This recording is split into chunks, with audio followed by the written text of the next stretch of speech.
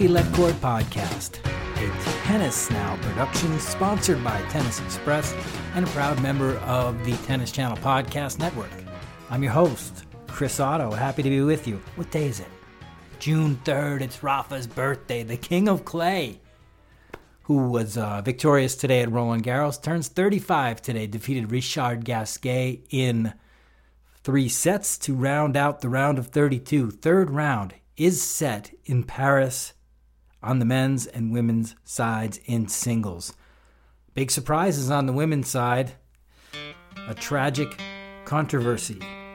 Naomi Osaka, who planned to boycott the press before the tournament, showed up and played around after some back and forth with the 4 Grand Slams in which they threatened to fine her, potentially suspend her. She pulls out of the tournament. We also lost top-seeded Ash Barty due to injury today. So top 2 seeds are out on the women's side. Not the way we wanted things to go, but we pushed forward nevertheless. Of course, the Osaka controversy is going to be one of the big topics we talk about today. I'm going to be joined by Eric Goodress and Richard Pagliaro, my colleagues at Tennis Now.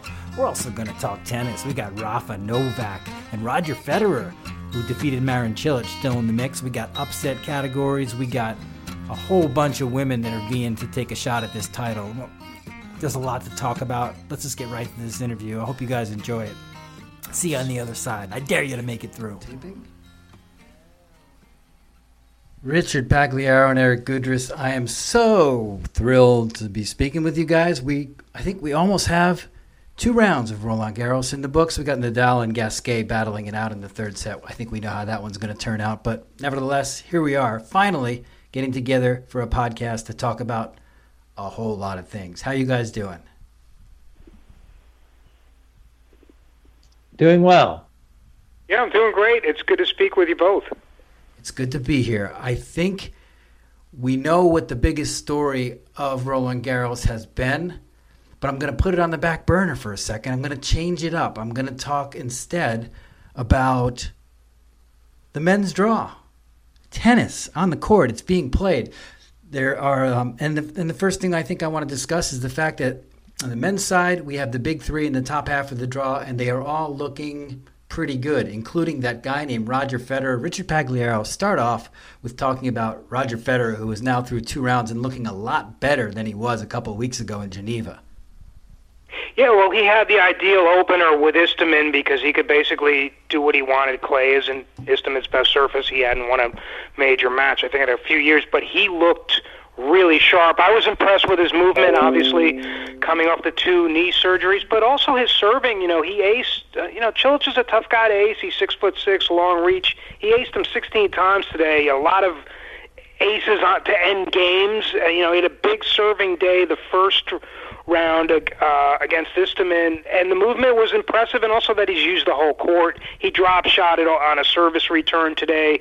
He's played the angles well, and he's looked like vintage Roger Federer at times. And also, as he said after today's match, he was energized by that little sort of tiff at the net with Cilic over the time violation. So it was good to see him get fired up. The only thing I'll take for Federer today, I think, and he kind of referenced this with the whole exchange he had with the umpire.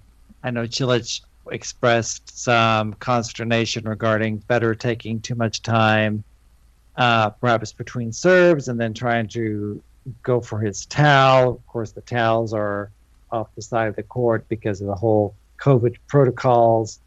And I think that some of this is just Federer getting used to the reality of matches in our new reality. Yep. And I think that that's just kind of part of Roger trying to get back into the groove of playing matches on a regular basis. He's been out of the game more or less for a while now, so he's just trying to get used to the feel of everything. And I think that whatever happens here at Roland-Garros, however far he goes in the draw, it's just going to help him moving forward into Wimbledon and the rest of the season. So I think everything for Roger right here, as he said, he's not expecting to win this tournament.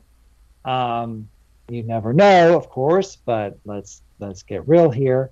and he's just here to get matches, and everything here is just to help him get through the rest of the season. Yep, good point. And I think by winning today, he really did himself a favor in the confidence category, beating a quality player like Cilic. And yeah, just getting more reps in, and whether, like you said, he goes much further or not, I think he's in very good shape for Wimbledon. He's starting to, open some eyes that, yes, he can do this at 39 going on 40. I'll change the subject, but stay with the men, and we will get to Naomi Osaka at some point, right? But a couple interesting stats I'll throw at you guys and then let you react. For one, 4 U.S. men into the third round at Roland-Garros for the first time since 1996. And then another is Carlos Alcaraz, the 18-year-old Spaniard who's the youngest man left in the draw, is the youngest player to reach the third round since 2004. Anybody want to tackle either of those stats and talk about it? Well, on the American men, it could have even been more, because that Mackie McDonald, Christian Garim, that was one hell of a match, and that's a heartbreaking loss. He was right there till the end, but yeah, the Americans, they have done well, and Stevie Johnson has made a nice run, and you want to see what Opelka can do against Medvedev, because Opelka's coming off his career best run to the Rome semis, and he's dangerous, especially on these courts where the players consistently say they're playing quicker, they're saying the balls are lighter, so you see the big servers reaping the rewards. It's been a great showing for the Americans. Eric, you're always a huge backer of the Americans. What do you like about this quartet of men that have powered through into the third round? Well, I think it's a combination, like Richard said. It's potentially that the courts are playing a little bit quicker. So that's, of course, helping the American men who like to hit the big serves and go for their shots.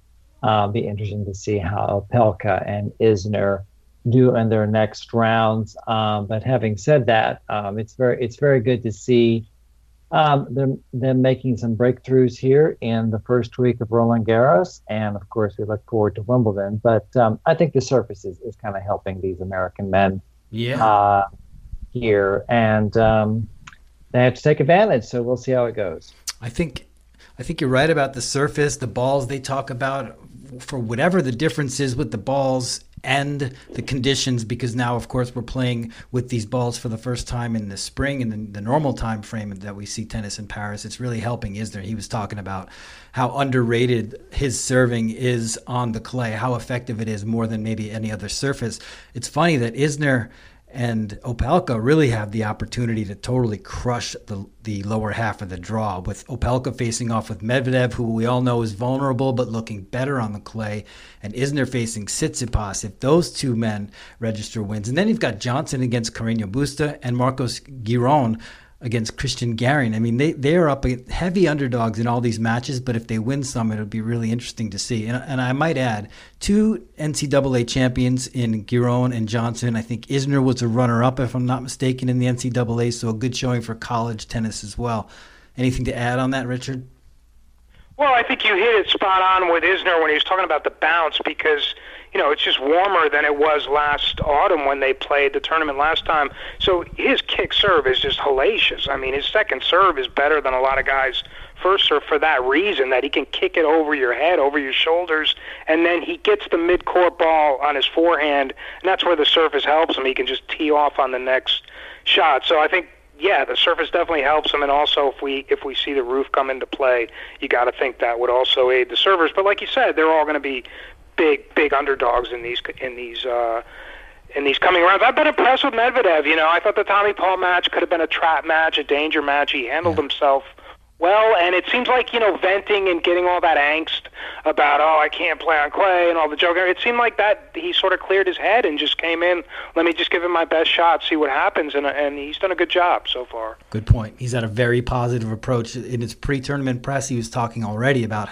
I don't know what's going on, but I like these balls I'm playing out of my skull in practice. It's amazing. And then he said the same thing after his first match. He was happy with his performance and says he likes the feel of the ball, and he says he's starting to realize that he can play just like he did at the Australian Open on this surface. And against Tommy Paul, he was down a set. I'm thinking, well, what was he talking about? He's going down. And then all of a sudden, 3 straight sets, he was dominant. So, I mean, maybe he's, by the way, he entered this tournament with an 0-4 lifetime record at Roland-Garros, so no expectations, but he's picking up some ranking points at the very least. All right. Should we have a live look into what's going on right now at Rafael Nadal? No, he's in the third set, and he's it's nice that Gasquet has made a match of that. But let's switch the topic to the biggest topic of the week. Unfortunately, it's been one that's been weighing on us in the tennis world. It's been one that's been really a tough one to absorb and quite a shock, I must say. Naomi Osaka boycotts the press, doesn't want to do press, and then this turns into a huge controversy, and I'm just kind of like quickly giving you the A, B, and C of this. And eventually what happens is she ends up pulling out of this tournament after getting a little bit of pushback from the 4 Grand Slams. How was this handled? How did this happen? What is the takeaway from this really difficult situation? Eric, you've probably had 4 or 5 days to digest and think about it. Do you have anything to add or to say about this? Well, I would say first and foremost, it's important for Naomi to be happy and healthy, and we wish her the best, and to however much time that she needs to step away from the sport and to get the care that she needs. That's all that we want.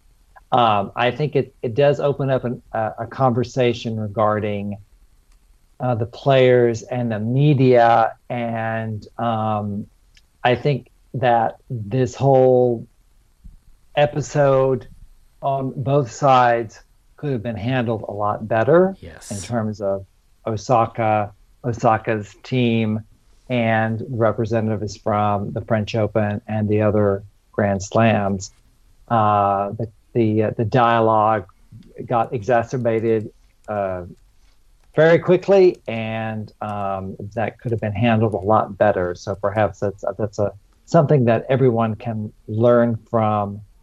I think that all of us being part of the media, we have been at tournaments, the biggest tournaments, the Grand Slams. We've been at the smaller tournaments on the frontier of the tours, and we understand that in terms of the press representation, it varies.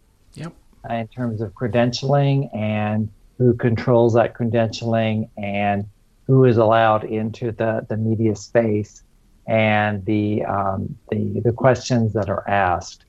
And that's part of the larger conversation that I think needs to happen in terms of how the sport wants to be represented by the media, the credentialed media, the journalists, the reporters, the free press, and the PR, the public relations that wants to put the best foot forward for the tournament. Yeah. That sometimes they are competing interests. So I think if anything else, it opens up a larger conversation that probably needed to be had for the sport. Yep, I think you're right. I think the conversation that needs to follow is probably so important to how it's handled. You already saw how it could go wrong.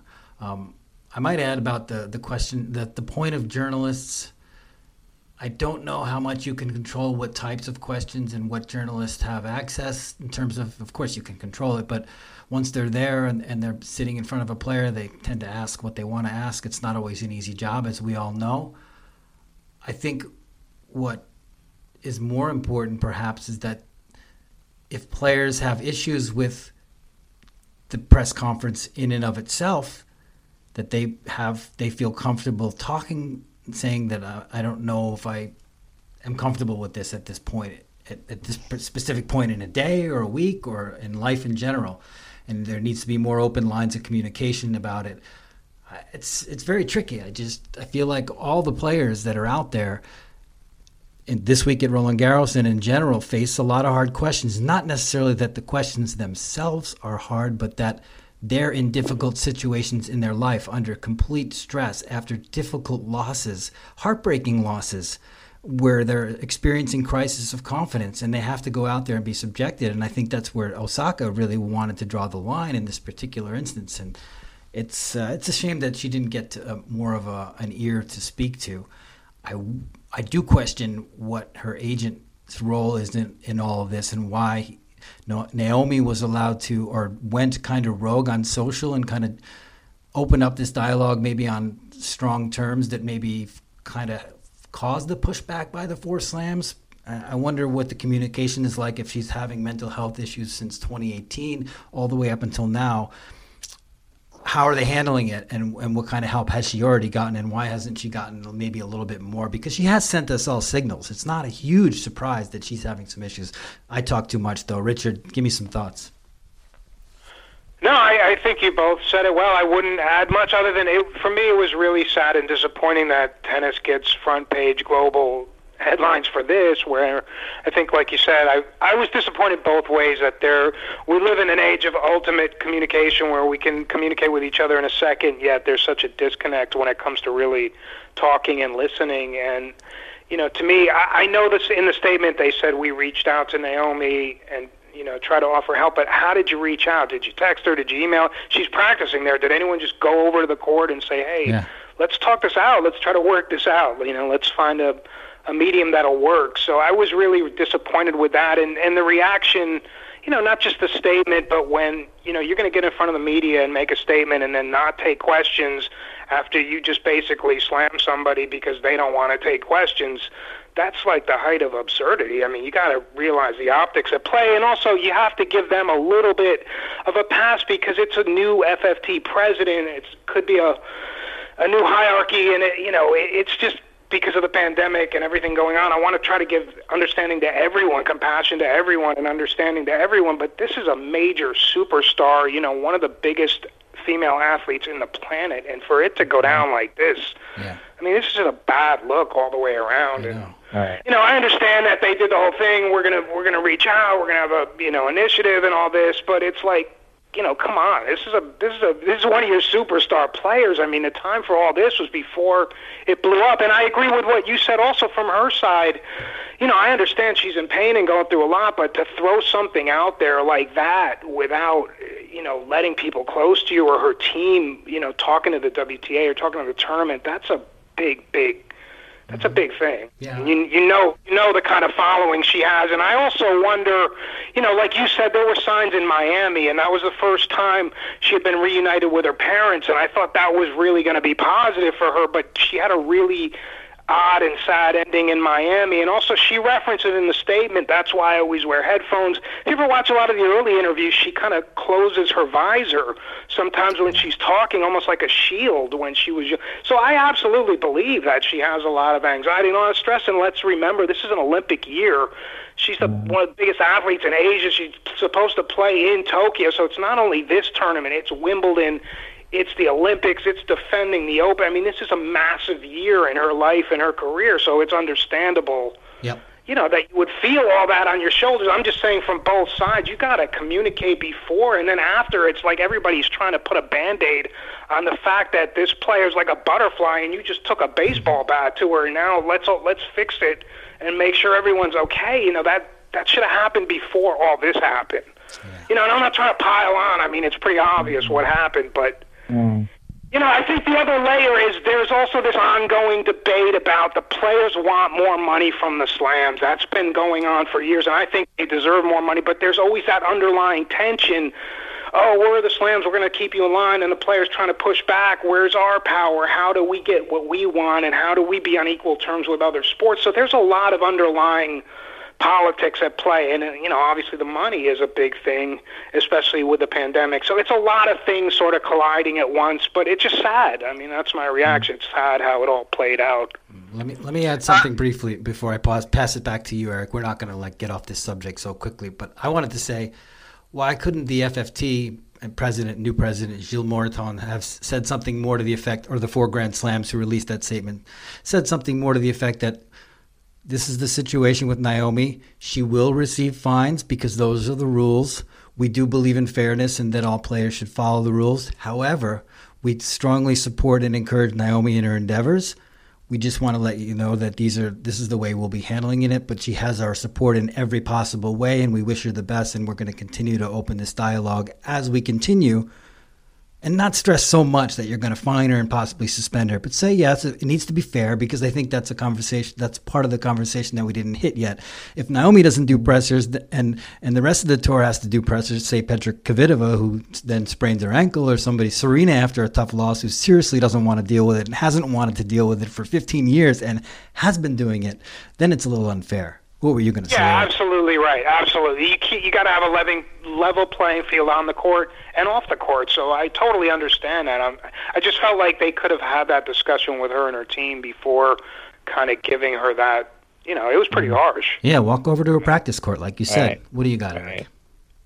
I was just going to add that I think there also needs to be a sensitivity that every player approaches the press differently, and every player is built differently, personality-wise. Some players, as we both know, enjoy engaging with the press. They are open, they are engaging, they like the back and forth, and some players are less so. That's just how they're made up personally. And that you have to kind of read the room when you're in that space with that player, and when you know that if they're coming off a tough loss or what have you, that sometimes asking a question is not the right time. Might not be worth it. At that space. In that space. Maybe it's better in a different time, different place. But I think sometimes that we've all been there when there's a specific person that kind of asks a question and you're like, this is not the time and the place for that question. It's a great point. Sure. Let's wait for a better moment. So there needs to be a little more sensitivity in terms of that. How bad do you really need that quote that you're going to stick a knife in this poor woman or man's heart after a difficult loss like that? Is it really that important, right? Yeah, you're right. It's not. And I mean, like you said, we've all been there. You've all heard the inane questions are just like, wow, that's just the wrong time to ask. Or especially if you see emotionally someone's on the brink. A lot of times you could tell it, you could just tell by looking at them where they're at emotionally. I think, the flip side is they're good to contextualize what happened. Like the Federer-Cilic match, that little sort of run-in at the net. It was good that he was able to explain, here's what happened.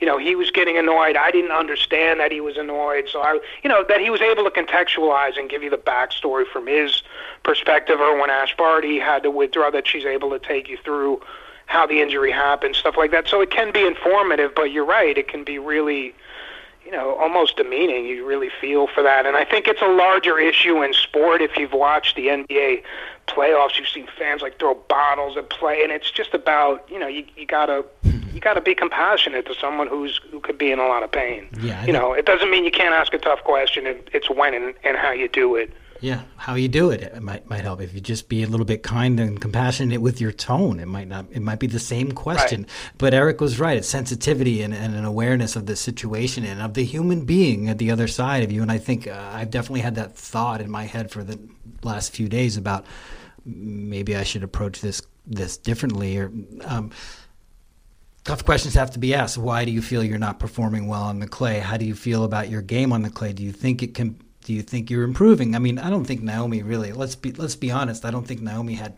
a lot of terrible questions, and the tone of the press room in most WTA pressers is usually quite friendly, and people are genuinely curious about her performance on the new circuit. It's a challenge that we all look at with curiosity. Yes, we harp on it, I'm sure. I mean, maybe that was the root of what, and of course, as she spoke, anxiety is a part of her life all the time. So yeah, I mean, sensitivity, awareness, it's a new discussion. It's a new world. I think some things might change a little bit and other things might stay the same, but at the end it's just about kind of like two sides working together. Look, the tour needs Naomi. Naomi, maybe she doesn't need the tour, but she kind of does, I think, to be the true Naomi that we want her to be. That she's a tennis star. She's a 4-time Grand Slam champion, probably going to win more, and so we need each other.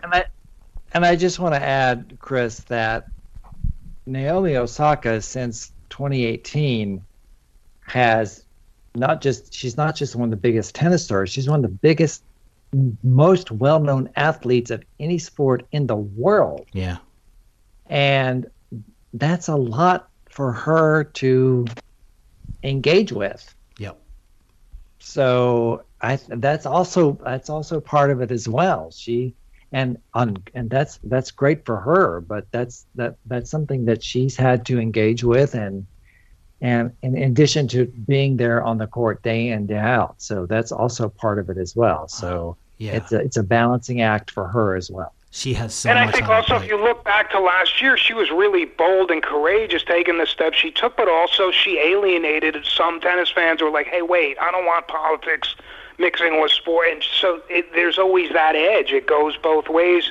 But also I thought that if you just look at how she developed, I remember when her first U.S. Open, when she won, after all the controversy that night, somebody said, what are you going to do to celebrate? She said, I'm going to go back to my hotel room, probably just play video games by myself. She is a very introverted person. It just, her position has caused her to sort of have to elevate, and she's found her voice, and you got to give her credit for that, but that doesn't mean it's just a straight line up and, bigger and better all the time. I mean, there's going to be times, and this is one of them, where you just hope the best for her and that she gets healthy, and we'll see what happens for the rest of the year. Yeah, I think she got burnt down on it. Absolutely, and this is a big part of the year for her because, Wimbledon is coming up. I know there was talk. I guess it was announced she's pulling out of our recent grass court Walmart tournament. We'll see about Wimbledon, and of course the Olympics are in Tokyo. Right. I mean, that's all the attention is going to be on her there. So this is a big part of her year in these next couple of months, and that just adds to everything. Yeah, and let me also add that for listeners that don't really know who Naomi Osaka is, and I realize there are probably millions of people out there following this story that have no idea what she's all about. The woman is incredible. We voted her best in press. What was that, last year? She's unbelievable in the press room. She's so funny. She's so quirky. She's such a unique and it's now realizing how difficult it has been for her to get out of her shell. It's even more remarkable because she is just one unique player that has been just such a joy to get to know and to actually talk to about things, the way she sees the world. She's amazing. And that's another thing that makes this all a little bit bittersweet because I think a lot of the press were probably like, oh, she doesn't like us. Or like, maybe where they were actually like at the minute they heard the news, they were a little bit like, oh, what did I do wrong? But I mean, really, she's had a great relationship with the press all the way through. And she's been completely magnetic and just like really one of a kind personality. So that's what makes this story even the more kind of like interesting. Yeah, and I think if there's any silver lining, it's just the support that other players, from Novak to Rafa, Medvedev, you name it, Vika, all these players who've stepped up. Hey, I'm here, trying to be supportive. And I saw an interview with Stevie Johnson on Tennis Channel, I think it was Steve Weissman, where he talked about when his dad died, how he went through a really dark period, and it was Marty Fish who had gone through the anxiety. After his sort of roller coaster career, Marty Fish really helped him in being able to talk to him and also talk to the media about his own story, what he was going through. He found that very cathartic, that he was able to get it out there, get this weight off of him. This is what I'm going through. This is why I might look like I'm struggling on court, and he felt that really was sort of empowering for him. But, like he said, everybody's different. Everybody processes grief and pain and mental anguish in a different way. So it works different for everyone. Yeah. Yep. Yeah. It's just a shame that we lost Naomi for this tournament, and now we lost Ash Barty today as well. Maybe we'll get back to the tennis here for a bit. The women's draw is definitely opening up quite a bit with Ash Barty. Unfortunately, going down to injury today. I wouldn't have predicted that a couple of weeks ago. After she left Rome, I thought she was going to have plenty of time to get healthy, but now it's a little bit crazy. I mean, Ash is out, Naomi's out, Bianca Andreescu was out pretty early, though I don't know if anybody really thought she was going to press on and go super deep into this draw, but maybe it opens up some opportunity for Serena Williams, who will face Danielle Collins in the third round. Should be interesting, and a lot of other players as well. Sophia Kenin's still in the mix. Arina Sabalenka's had a great clay court season, and a lot of players. Coco Gauff still in the mix. So, and of course, I should mention the defending champ Iga Swiatek, who has now lost 7 games through 2 rounds, 9 straight at Roland-Garros, playing just as well, if not better, than she did last year. So the floor is open for anybody who wants to talk women's tennis. Well, I think, you look at that Coco Brady match. There's some really good matches coming up with Coco Brady, and then also Sloane Stephens, former finalist. Yes. Mukova's at a really good Australian Open. She's an all-court dangerous player. And I've been impressed with how Kennan's responded to all the controversy, the split with her dad, and she's fought through that. Ostapenko, first rounder, was a tough test for Kenin, and now Kenin Pegula, that's a big match. And like you said, Serena Collins, we're going to see where Serena's at, because Collins has just steamrolled, she steamrolled the last round, and coming off everything she's gone through, that's going to be a really exciting match to see where Serena's at. But if you had to handicap it looking ahead to the second week, you got to like where Iga's at and how she's played and how she's handled the pressure of being the reigning champ. She's just picked up right where she left off, and she looks scary dominant right now. Did we leave any names out there, Eric? No. I mean, it's interesting. I'm looking at Alina Svitolina. Look, Alina Svitolina has been in the mix for so long. Maybe now this is her opportunity. We'll see, because as we discussed, so many of these top players are no longer there, and the French Open for the women's draw every year, it's all about who can put together the best 2 weeks. Yep, and no matter where you're ranking, what have you, it's just like persevering. And I'm even looking like Ons Jabeur. She is a talented, crafty, powerful player. Who knows? I mean, she was supposed to play Ash Barty. Now she gets Magda Linette. Who knows? I mean, it's always the French Open for the women's draw every year is always interesting, because you just do not know. It's all about who can survive and advance. Yep. And that's how it goes. I think you're right, and I think it was interesting that also we didn't have Simona Halep, a former champion and one of the best clay quarters in women's tennis in the draw. Great point about Svitolina. She plays Barbara Krejcikova, another player who's been a little bit of a revelation in the last 18 months. And you mentioned Svitolina. She's got 3 Roland-Garros quarterfinals, including last year. She's now, 22-8 lifetime. At what's her best tennis? It's marginally better than what she's done at Australia and the U.S. Open, though she did get the semifinals at Wimbledon and the U.S. Open in 2019. But good point on Svitolina. She's looking very good. I mean, I can go down the women's side of the draw and I could just really, like every single year when we get to the third round of any slam, and just name a bunch of players who are just very enticing. Azarenka faces Keys. Sabalenka faces Pavlyuchenkova. Dasha Kazakina is still in the mix against a suddenly resurgent Sorana Cirstea. Vondrousova, the former runner-up, is in there. Paula Badosa of Spain has been really impressive this year. So hard to pick who's going to win this thing, even who's going to be in these quarterfinals. But it's super exciting, right? Well, I would just add, if we're talking, we're talking about the men's draw, and we're talking the conditions are suiting the American players who like to hit big and hit hard. Where do we see some of these players on the women's draw? If these conditions, of course, are the same, who does it favor? We're looking like this Coco Gauff, Jen Brady. This matchup here. I mean, these are players that like to attack the ball, and maybe if of course you have to think about the weather and everything else, but maybe that's part of the mix. That's part of the X factor that determines who gets to the final rounds here. Yeah, there's some big hitters left. Serena Williams has been known to hit a few big balls, and she could face if she does get past Collins, who, by the way, we should talk about her story. I never even heard of endometriosis before, but she had a tumor the size of a tennis ball removed from her uterus several months ago, and it was just like it was giving her problems for however long, not just pain, but causing other injuries with her back, and she finally feels 100% after doing that surgery a couple months ago.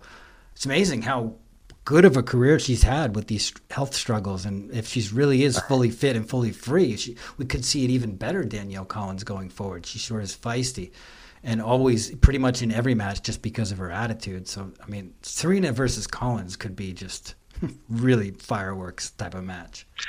Well, the thing I would just ask is, we always think that Serena, because she's in the draw, that she is like the favorite. But is there a sort of a, like, do we say, like, well, now Serena, because she is sort of lower in the expectations in terms of the odds and what have you, does that help her? Because now she goes in and she's just like, I'm going to take it match by match, and just like they're not actually thinking about me so much, which is crazy to think, but it may be true. Yeah, I think so. And I just go in here and I just going to play match by match and see what happens. I'll surprise him. I'm Serena Williams, 23-time major champion. I'll surprise him, just like Roger on the other side. Yes, I think it helps her to a degree, and it's just a matter of she's still going to have to play well to win 5 more matches, and she's going to face some tricky players on the clay, the most physical surface out there, where she's going to have to produce some consistency and not just power, probably, depending on the conditions and how things play out. But you're right, the conditions may be working in her favor.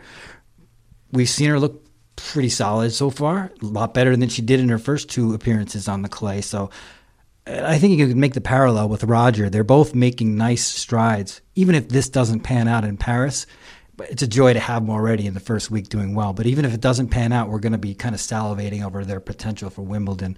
Right, Richard?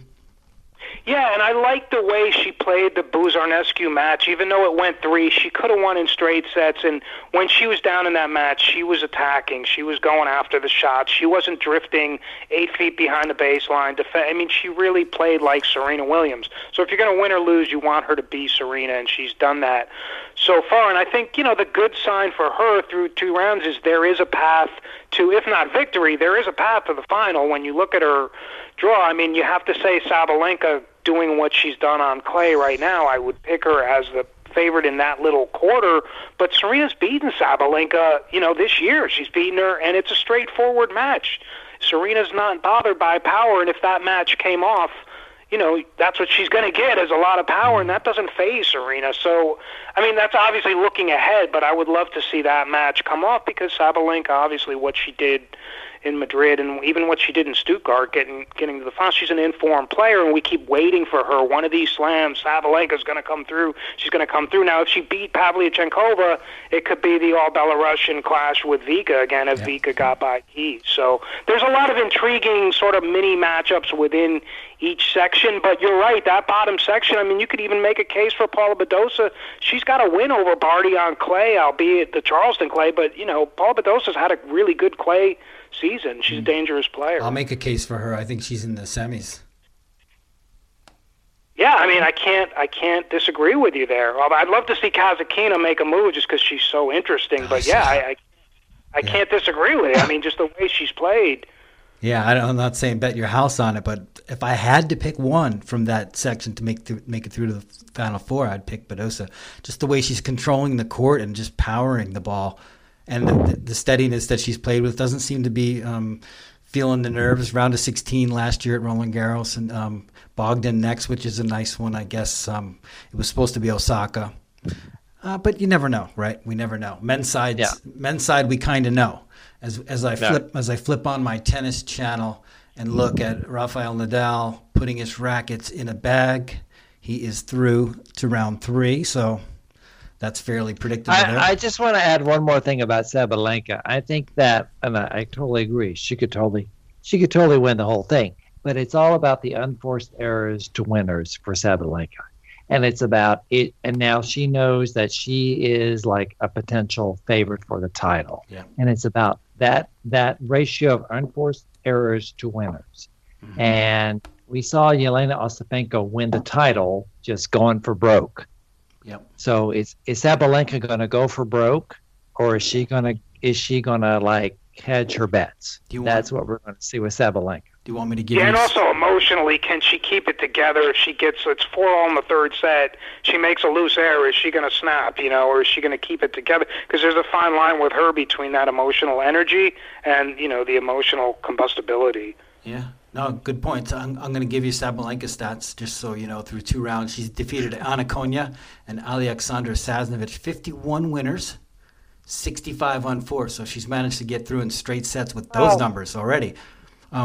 But those numbers are, like, as you point out, not perfect. Might not be good enough for a tougher opponent, right? Well, remember, Madrid is at altitude, so let's start fighting as well. Yeah. So. But we'll see.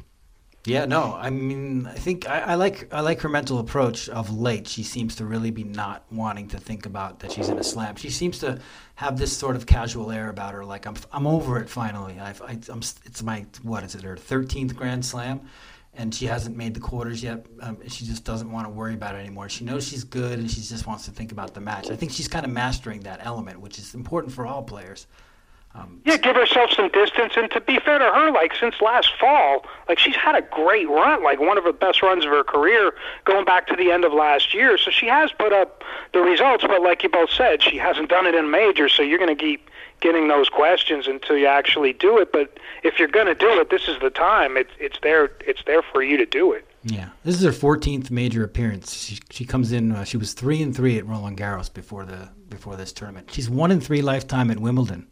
5-4 at the Aussie Open. She doesn't have great Grand Slam stats, but we know at some point it's going to turn around. It's just a question. And she stepped out of the doubles, so maybe that'll help. I mean, she's had great success in doubles, winning major titles, and now she's not playing doubles here, so maybe that'll help her. Who knows? Yeah, I would think it could for sure. Men's side, we'll circle back to them and just maybe have a few final words on some of the interesting matchups that we might see. We've already touched on a few. Like Djokovic is looking to have a really nice first week. It's going to finish with Ricardus Berankis. Novak has looked really good. People questioned his decision to go to Belgrade, but it seemed to kind of feed his heart, and he's in good health, good form, very positive, good state of mind, and he's cruising through these matches. I think he's in pretty good shape. I feel like I'm going to ask this question to both of you guys. Do you think Novak has a better chance to defeat Rafa this year, now that he might meet him in the semis, or last year when we knew they were going to meet in the finals? If you can think back to see how you viewed it last year, what did you think his chances were last year, and do you think they're better or worse now compared to what they were last year?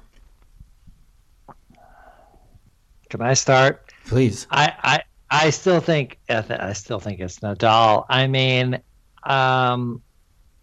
look, he's got to get through. I'm just looking at his draw right now. I'm guessing he's definitely going to get through Berankis. Mm-hmm. And then if he faces Musetti, that will be a very interesting match because Musetti's interesting. And then Berrettini, potentially. I mean, so he's got some big hitters in front of him. Of course, we've got talking about Djokovic, Federer. Everyone wants to see that matchup. We'll see what happens there. Still got a ways to go. You know, it's. I still think this is all about Nadal, and I just think that I'm just looking through Nadal's draw right now. It's looking good. I mean, of course, we're talking about the semifinals, but again, it's Nadal in Paris. It's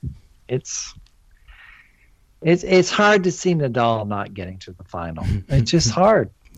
He's 102-2 in Roland-Garros, but Djokovic is one of the only active player that's ever beat him at Roland-Garros. He's got that going for him. But yeah, of course, how could you not see it the way Eric sees it, that it's Nadal's? But Richard, did you catch my question and the gist of it? Where would you say you fall? Better chance this year or last year? Even if they're not, if neither of the chances are good. Yeah, neither of the chances are good. But I felt last year he had a better chance because of the uncertainty of Nadal had skipped the U.S. Open, although Djokovic got bounced out of the U.S. Open, but also we didn't know how the conditions were going to play out. There was a big perception it was going to take some of the bounce off Nadal's topspin forehand, that maybe the ball wouldn't be springing as high, that he was griping about the ball. So I felt the variables, just the uncertainty with how Nadal was going to deal with the variables of that tournament, might have helped Novak. But this year, I think, like Eric said, I think Novak's path to that semifinal is going to be a little bit tougher. But on the flip side, I'll say I think that decision to go to Belgrade, he took a lot of criticism, but it looks like a smart move in that it gave him some good vibes, good energy, good crowd support, where it seemed like it kind of pumped him up, where he's playing with some good because he threw the racket around a few times in Belgrade. He was kind of cranky, but here he seems pretty positive. His state of mind seems good. Yeah. And we all know he can play. We all know he's one of the only two guys to beat him, so he's definitely the next best shot is him. I just don't think you're going to stop Rafa from getting to the final. I think for me, I'm more intrigued. Last year, I thought it was possible that I would have tipped Nadal. This year, I'm a little more intrigued. I want to see how things play out. I'm impressed by what Novak did in Rome. I thought the win over Tsitsipas was kind of a stick your chest out kind of win, and then he did get the set off Nadal, and I think maybe learned a few things about what it will actually take to get 3 sets off him again in Paris. And yeah, I mean, I feel like there's a small chance. I feel like there are 2 people other than Nadal that could win this title, and it's not likely that either of them will. One of them is Novak, of course. The other one is Stefanos Tsitsipas, who is just mowing him down and been so impressive on so many levels all season long. He's hit a new level of maturity and consistency in his game. I think he's going to make his first Slam final.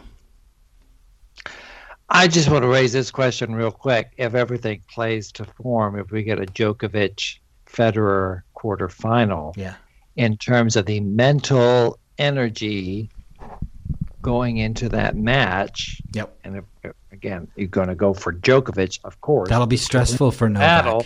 But then to put that amount of mental energy, the crowd's going to be for Federer.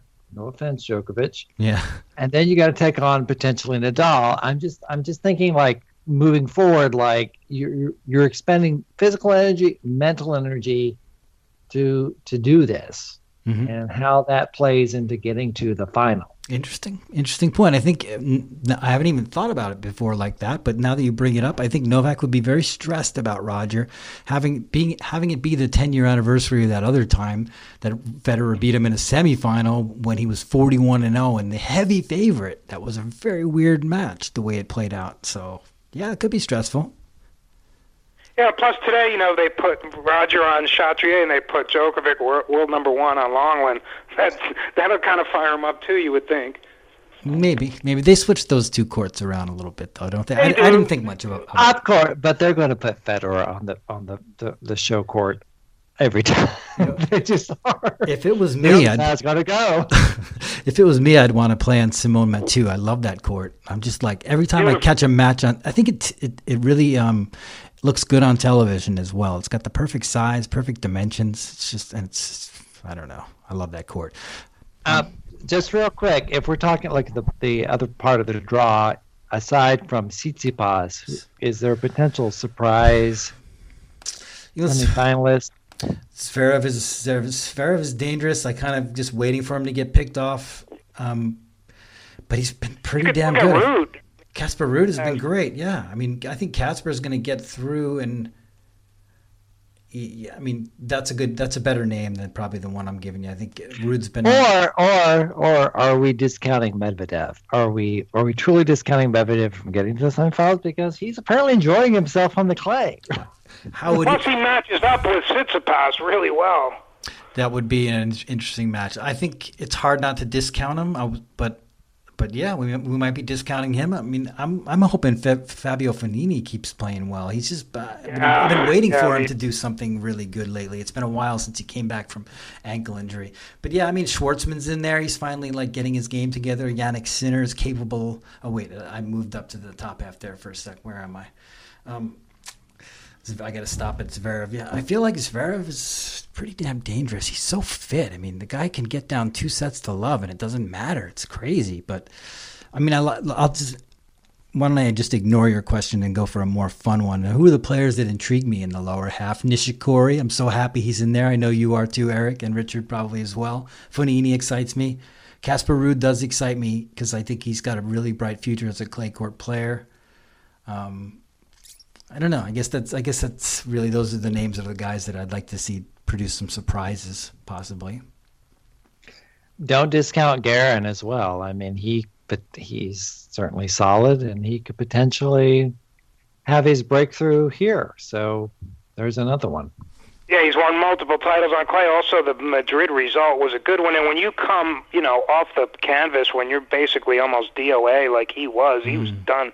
And I mean, to come back like that sometimes gives the guys so, after that match, it was so great because it happened during the curfew, and he went out, he's throwing towels to the fan. He's just so fired up. I mean, that could be a huge comeback for him. A guy that nobody ever really talks about because he's just solid Pablo. is Carreno Busta. I knew it. He's awesome. And he's a guy that, I know people always say, well, he doesn't have the weapons. Yeah, okay, I mean, he doesn't have the weapons of Tsitsipas or Medvedev, but he's just so hard to beat because he's just so solid every single point. I'm not saying he's going to make a huge run, but whoever beats him is going to have to beat. I mean, he just takes it out of you. Yep.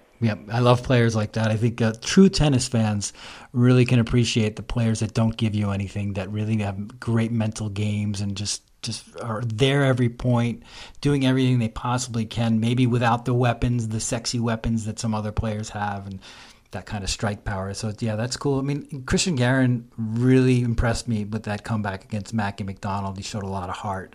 He's really going to be, I mean, let's see what kind of energy he has left to face Marcos Giron of the United States, but I think he's really going to be hungry to try to make the second week for the first time. This is the tournament he wants to play well at, being, a clay quarter from Chile. And I think for me a big thing is, like, Tsitsipas, how do you handle the pressure? Because a lot of people are basically saying you're the third favorite in the tournament, so Medvedev is in a weird position. He's number 2 in the world, but nobody thinks he's going to get to the final, so in a way he could theoretically play looser because nobody's expecting anything out of him, whereas Tsitsipas, you're the number 5 seed, and people are really looking at you, especially coming off the performance he had here last year, getting all the way to the semis, taking Novak the distance. Where how's he going to handle that? Like, people expect him to win these matches. The Isner match, it's not a gimme match. I mean, Isner took Rafa to 5 sets in Paris, so to me that's really intriguing. How does he mentally handle it? And he's shown a lot of spine this spring. He's really stepped up in a lot of instances, but can he do it when it counts? Yeah. Just throw out a quick stat. I clicked on the head-to-head of Tsitsipas and Isner. Isner had his number early on, won the first 2, including a big match at Wimbledon in the round of 16. But since then, it's been Tsitsipas in straight sets, winning a tiebreaker in Beijing, quarterfinal. Tsitsipas in straight sets in Cincinnati, winning 2 tiebreakers, third round. Tsitsipas 6-3, 6-2 in Acapulco. So he's going to have confidence that he can solve the beast. And this will be a night match. Is that true? A night match. Yes, that's the last match. That's the night match. Oh, so that adds more intrigue. It's going to be dead quiet for that match. I wonder who that helps or what that does to it. Interesting. Because during the Novak-Sandgren match, it was so quiet they had to disable the spider cam. Just the noise of the camera going on the cable wire, it was bugging them out. I mean, it's just so weird to see that stadium so still and quiet. Wasn't that annoying, seeing Tennis Sandgren? Like basically every 2 points he had to sit there and cry about it. I mean, I'm just gonna jump in. I don't understand I understand about having night matches at Roland-Garros, and I understand about the health situation and having the curfew and whatnot. But it is weird. It is weird to schedule these matches at night. I understand about the U.S. Open.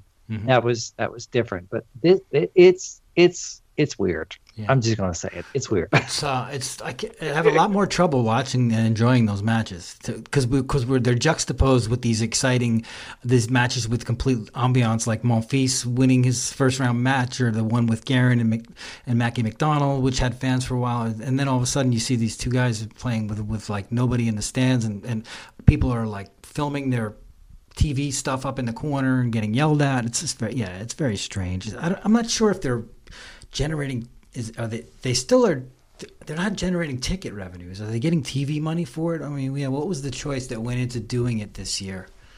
And the good news is next week I think the curfew moved back to 11, so I think they'll get some night matches with some ambiance. Hopefully, I don't know. Yeah, good point, Eric. It's not ideal. It's just weird to have people in the stands, and then you say, well, the people in the stands have to leave, and now that's its own distraction, and that's not fair to the players. So either have the people in the stands from start to finish, or not. Just make up your mind. I know. And that happened in the Garin Mackie McDonald. That happened really late in the match, like in a really critical point where they had to clear the stands, and they're both standing there feeling the pressure. I mean, that was so awkward. Yeah, no, yeah, it's I don't see what good it does. I guess health experts think the curfew is necessary. So I mean, we have to support that if it really is having a positive effect on keeping coronavirus down or whatever. And speaking of coronavirus, we lost the top seeds in doubles, and Mate Pavic and Nikola Mektic, we were talking about that, Eric, on Slack. That really did happen. They really did test positive for COVID-19. The top seeds of the hottest doubles team in men's tennis is out of the tournament. So apparently the pandemic is not over, which is, sometimes apparently not. Yeah. And not so much for Roland-Garros, but looking forward to the Olympics. That's a big conversation. There's so much conversation in the country of Japan regarding, should we have the Olympics? Should we not have the Olympics? And that's a whole other conversation, but it is. That's another time. We're getting there. That's the good news on this pandemic. We're getting there in Paris. You're seeing crowds, and it's really nice. It brings a lot of smiles to us, even though we can't be there in person. At least we get to experience that kind of fun. So it's we're coming along, right? You guys are doing okay, right? Everybody's doing better than they were 6 months ago, wouldn't you say? At least in some places. Absolutely. I think we can wrap it, guys. It was really fun. I actually enjoyed that quite a bit. I feel energized. I'm no longer feel like I need to go to sleep, which is how I felt an hour ago. So I thank you, Eric, and I thank you, Richard, for chatting. We're going to do this again, hopefully, after a couple more rounds have been put in the books in Roland-Garros. So I appreciate all the insights you guys provided today, and let's talk soon. Yeah, thank you both. Thank you. Thank you. This edition of the Lucky Let Cord podcast is a wrap. Special thanks to Richard Pagliaro and Eric Goodrus for joining. I'll leave you guys with the stat. Can you name the 3 singles players still remaining in the Roland-Garros draws that have yet to drop serve? Too late. John Isner is the one on the men's side. He's held serve in all 31 of his service games. And there are 2 more on the women's side, Elena Vesnina and Anna Bogdan. Crazy, right? Vesnina and Bogdan both took walkovers into the 3rd round. Vesnina held all 6 of her service games in the 1st round. Bogdan held all 8. More stats, analysis, commentary, blogs. You can find it all at Tennis Now. Go to www.tennisnow.com. You can also find us on social media at facebook.com/tennisnow, on Twitter at tennis_now. And of course the podcast. Just type in Lucky Let Cord Podcast to a browser or your Apple Podcast, and voila, you will find us. We'd love it if you rate, review, subscribe to the podcast. Thanks for listening. Enjoy Roland-Garros. We'll see you in a few days.